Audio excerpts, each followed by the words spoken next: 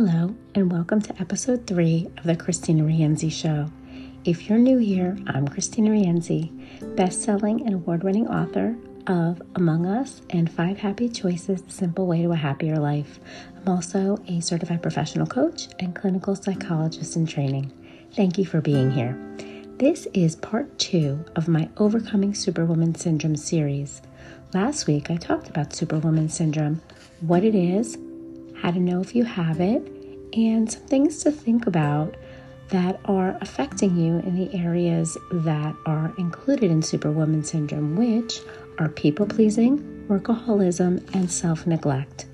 I ended the episode by saying I wanted you to think about those things that were paining you in those areas of workaholism, people-pleasing, and self-neglect. So take a moment to reflect on those things, what they are, and bring them to top of mind right now so we can dive into the areas of Superwoman Syndrome, and you can have those in mind and consider what you might do moving forward. Today, we are going to talk about each of the components of Superwoman Syndrome that I just mentioned. We are going to dive into what they are, what we can do to overcome them, and how to overcome them. And overcoming them comes down to 2 critical things: choices and boundaries. Keep in mind, Superwoman Syndrome, if it resonates with you, it is ingrained in who we are. It is part of our identity. So you must give yourself grace when you're making life changes. You do that one choice at a time. And you keep going until it becomes a habit and part of who you are. There is no failure on this road, only speed of progress. We keep moving forward. Okay, so let's dive into Superwoman Syndrome. So the first component of Superwoman Syndrome I want to talk to you about is workaholism. The term workaholism was coined in 1971 by minister and psychologist Wayne Oates, who described workaholism as the compulsion or uncontrollable need to work incessantly. Does this sound familiar to anybody? It does to me. Similarly, the American Psychological Association defines workaholism as the compulsive need to work and to do so to an excessive degree. So very similar to Wayne Oates. They're right on the same page, very similar definition. So basically, a workaholic is someone who has trouble refraining from work. Now, this may seem like, okay, maybe that isn't me. I definitely don't work all the time, right? Well, I'm not just talking about your day job or your side gig or your housework. I'm talking about living in a perpetual state of productivity from sunup to sundown. When there's downtime, you are moving. You're not resting. You are doing things like cleaning the closet, organizing the pantry, purging, anything and everything. You are doing. Does this sound familiar now? It definitely does to me. So now that we know what workaholism is, how do we overcome it? How do we move past workaholism? Well, the opposite of work is rest, right? So we have to choose to rest intentionally. This sounds really easy, but it actually isn't, and it especially isn't for the workaholic who is in a perpetual state of movement. So how do we rest intentionally? Well, we schedule relaxation like we schedule a meeting. In fact, we schedule relaxation first. Everything else gets scheduled around your rest periods. So what does that look like? That looks like scheduling breaks on your calendar and holding yourself to them. It looks like using that time to rest in whatever way that works for you. So maybe it is a traditional rest, like a nap. Maybe it's reading. It could be being outside in nature. Whatever slows you down so you can breathe. Think about that. What is going to slow you down so you can just breathe and just be, right? And this rest period could be 5 minutes. It could be 15 minutes. It could be an hour. It's however long you need to just be, okay? And if you feel like you're too busy to rest, you really need to take a minute to reassess your responsibilities. Look at that to-do list again and give yourself some room for rest. So what I want to highlight for you is something called the 4 Ds of productivity or time management. They were created by Jack Canfield in the Power of Focus book. And this really resonated with me. And when I heard about this, I thought this is such an easy and simple way to make room in your calendar and whittle down that to-do list so you have time to rest. We're all so busy. We talk about that. We have this Superwoman hanging over our head. We really need to think about how can we make changes to what we're doing to move us forward toward a healthier and a happier life and psychological wellness. So what I want you to do is take out your to-do list or create a fictional to-do list, right? Number 1, 2, 3, 4, 5, 6, 7, 8, 9, 10. And what might that look like, right? Okay, I have to do the laundry. I need to do the dishes. I have to go food shopping. I have my day job. I have my kids, my husband, whatever. There are just a list of endless tasks and priorities.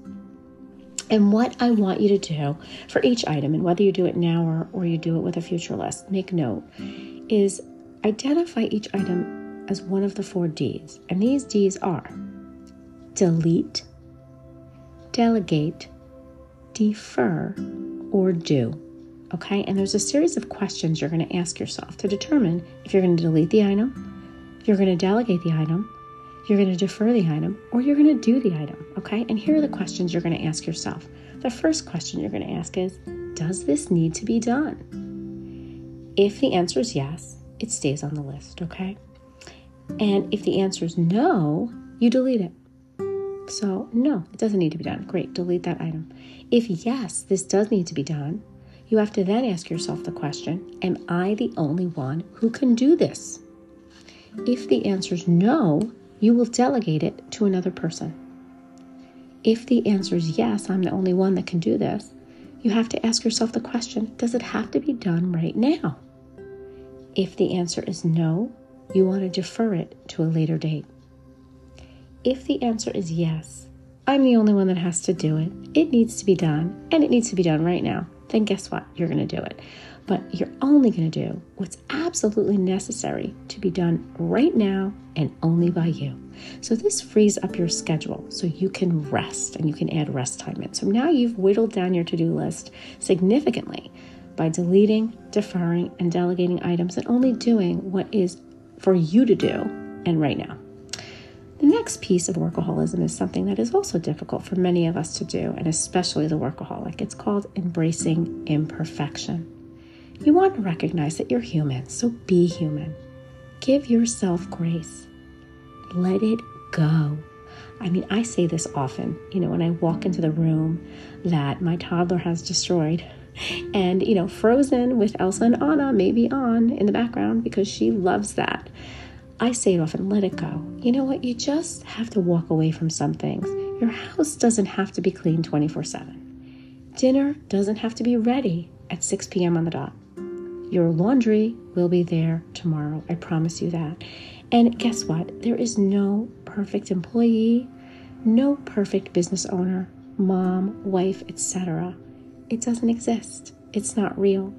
It's important for you to release your stress for your mental and physical health. So make it a priority. Take time to relax and enjoy your life. It goes by way too fast. Now, I also would like to add a workaholism affirmation. Affirmations are so helpful, and they're psychologically proven to increase your mood and to help with your mental health and your mood and your confidence and your self-love and all of those things. So what I want you to do is write this down, and I want you to write down your affirmation, and it says, I will rest, reassess, and release stress. So I want you to write that down, and I want you to say that in times of need, and you can say it with me now. I will rest, reassess, and release stress. Use this affirmation when you feel like workaholism is taking hold. It's very simple. You just have to say, I will rest, reassess, and release stress, and it will remind you of how important it is to prioritize your relaxation time. Okay, so on to the next component of Superwoman Syndrome, people pleasing. People pleasing. Can you relate just by the term? I mean, certainly I can. It sounds great. I please people. I make people happy. How wonderful, right? People love you if you're a people pleaser. People pleasing involves putting someone else's needs before your own. Well, that doesn't sound so great, right? It sounds like the word people pleasing sounds good till you hear that. It's putting other people before yourself. Okay, so there's a little bit of, well, that's what I like to do. That's who I am. I'm a mom. I'm a caregiver. Okay, I get that. And by the way, there's positive reinforcement here for people pleasers, right? Because you are seen as an agreeable, helpful, and kind person. Now, isn't that great? People just love you. You are kind, helpful, and agreeable. However, the other side of that, the shadow self, the shadow side is that people pleasers have trouble advocating for themselves. So what happens is you're in this pattern of putting everyone else before yourself. You're so kind, everybody loves you, they come to you, and you're always saying yes and helpful, but it leads to a harmful pattern of self-sacrifice and self-neglect, which is not good for your psychological well-being or your physical health. So, how do we overcome people pleasing?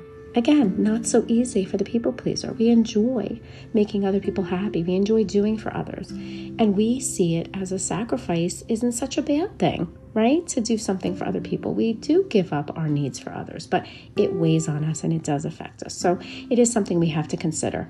What happens over time is we get frustrated and angry because we're giving of ourselves so much and we don't have time for the things we enjoy. And it really does take its toll. So how do we overcome people pleasing? Well, people pleasing is about saying yes.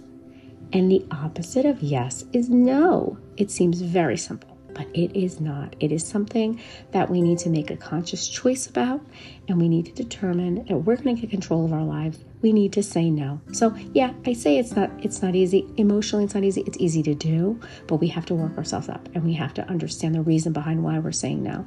When we understand the reason why we're saying no, we will say no much easier. It won't be so difficult. So just to say no, not so easy. But let me tell you how to say no and why, okay? It's called boundaries. So we need to have boundaries in our life. We need to know our limits and we need to communicate them. People don't know what we're going through. And if we're always saying yes and we're always there and we're agreeable, they assume that this is a good thing for us, that it makes us happy and we're okay doing it. And you know what? Maybe at the outset we are, but when we continue on that way, like I said, it weighs on us physically and mentally. So for boundaries, we need to know our limits and we need to communicate them. Like I said, we have to tell people how we're feeling and what's going on in our lives so they understand. For example, we can say to someone, you know what? I'm sorry, I can't help you. I don't work after dinner on the weekends. And maybe, I didn't pick up the phone because I don't answer the phone at the dinner table. And it's not as much about explaining everything to everyone, but it's knowing your boundary and why.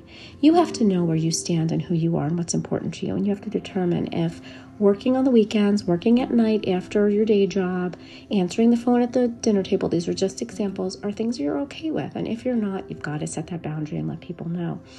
So when something is asked of you and someone asks you to do something for them, and you really want to say yes because you want to be that people pleaser helper, but it's not a good idea. It doesn't serve you.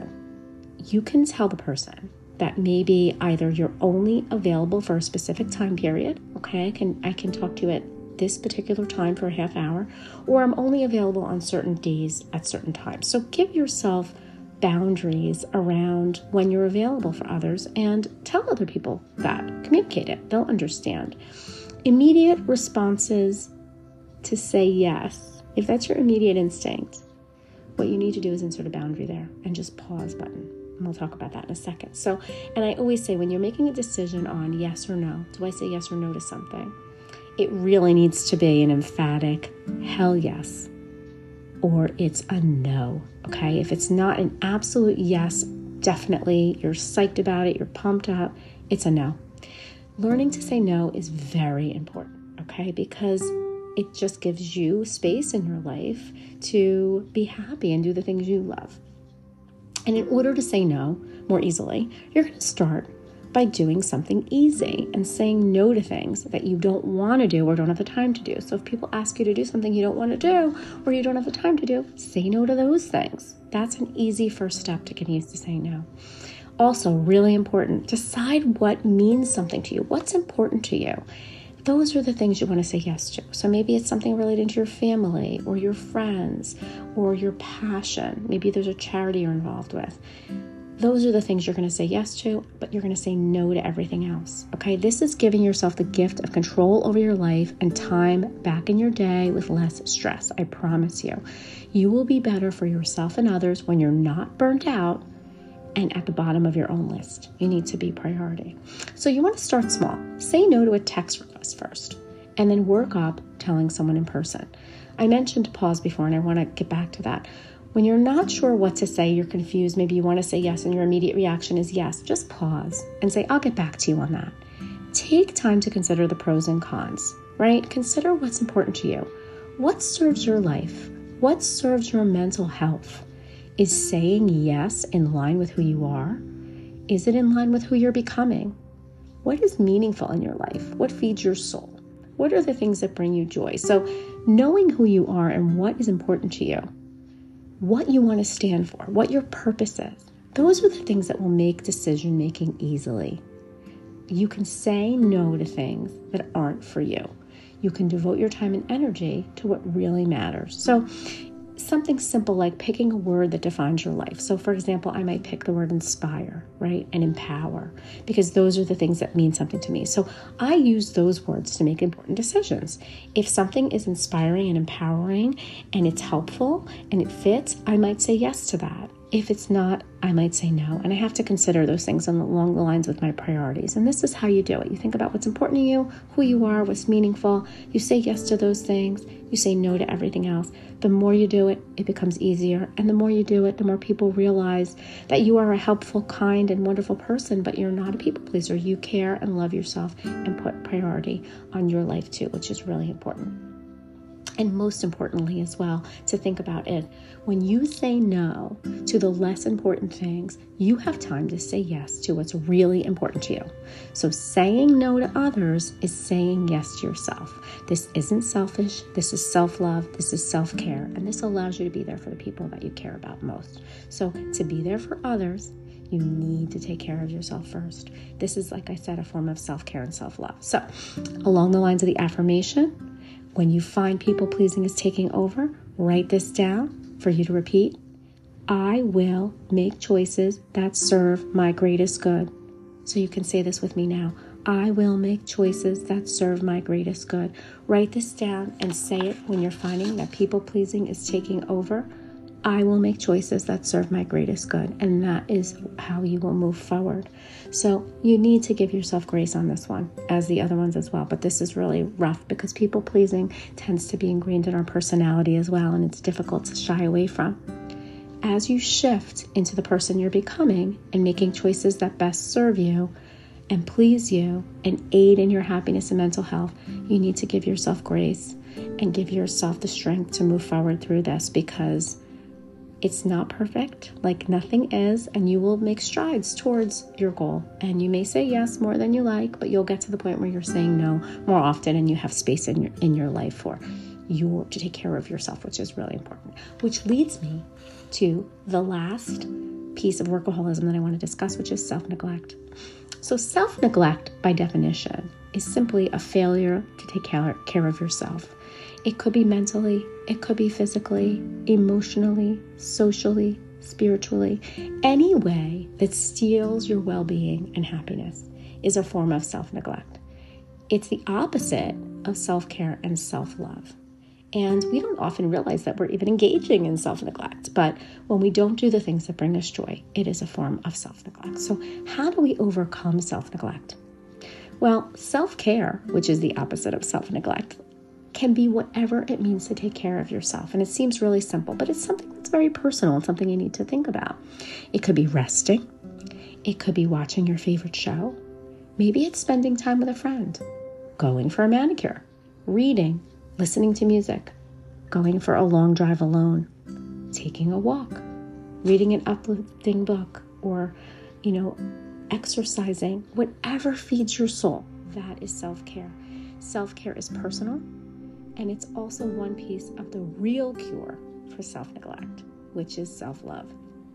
So self-love is deeper. And it's about recognizing your self-worth, being kind towards yourself, and fostering your self-growth throughout the course of your entire life. This isn't a one-time thing. This is always. Self-love is the foundation for self-care. So if you find yourself struggling with self-love, you are not alone. Many of us were never taught to love ourselves. We were taught how to care and love others, right? So when you want to practice self-love, it might be uncomfortable at first. It's not something that you're used to doing. And I want you to just imagine, I'm going to give you something really simple to do to practice some self-love. Imagine your best friend or your child has come to you with a problem. It is the problem you are facing. They are very upset and they need some comfort and guidance. What would you say to them? Whatever you would say to them, it's really simple. It's time to start saying those things to yourself in times of need. That's the start of self-love, self-care, and the antidote for self-neglect. It may seem counterintuitive, but it is true that you must put your needs first and be there for yourself above all, so you can be there for the ones you love. And along the lines of the affirmations, we're going to do another one. We're going to do this one for the self-love and self-care. And you're going to write this down, and it's going to say, I love myself, and I will make self-care a priority. So now I want you to say it with me. I love myself, and I will make self-care a priority. So in times of need, when you find you're neglecting yourself and putting yourself last on your to-do list, make sure you say, I love myself, and I will make self-care a priority. And that is something I want you to practice.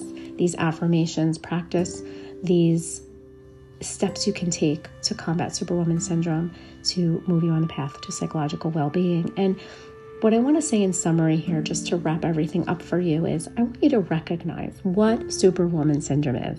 Okay, it's a combination of workaholism, people-pleasing, and self-neglect. And when you're falling into that trap of Superwoman Syndrome and everything's coming together and you're just feeling like you're underwater and you keep drowning, take off your cape. Just take off your cape. Superwoman isn't real. She's a fictional character. She is not your role model. And trying to be her isn't possible, sustainable, or healthy. And remember, to combat workaholism, people-pleasing, and self-neglect, it's all up to you and the choices you make moment to moment. Most importantly, 2 things I'll leave you with that will help you in all areas of Superwoman Syndrome and your life is say no to most things and say yes to the things that fire you up, feed your soul, warm your heart, and move you forward in life as a human being.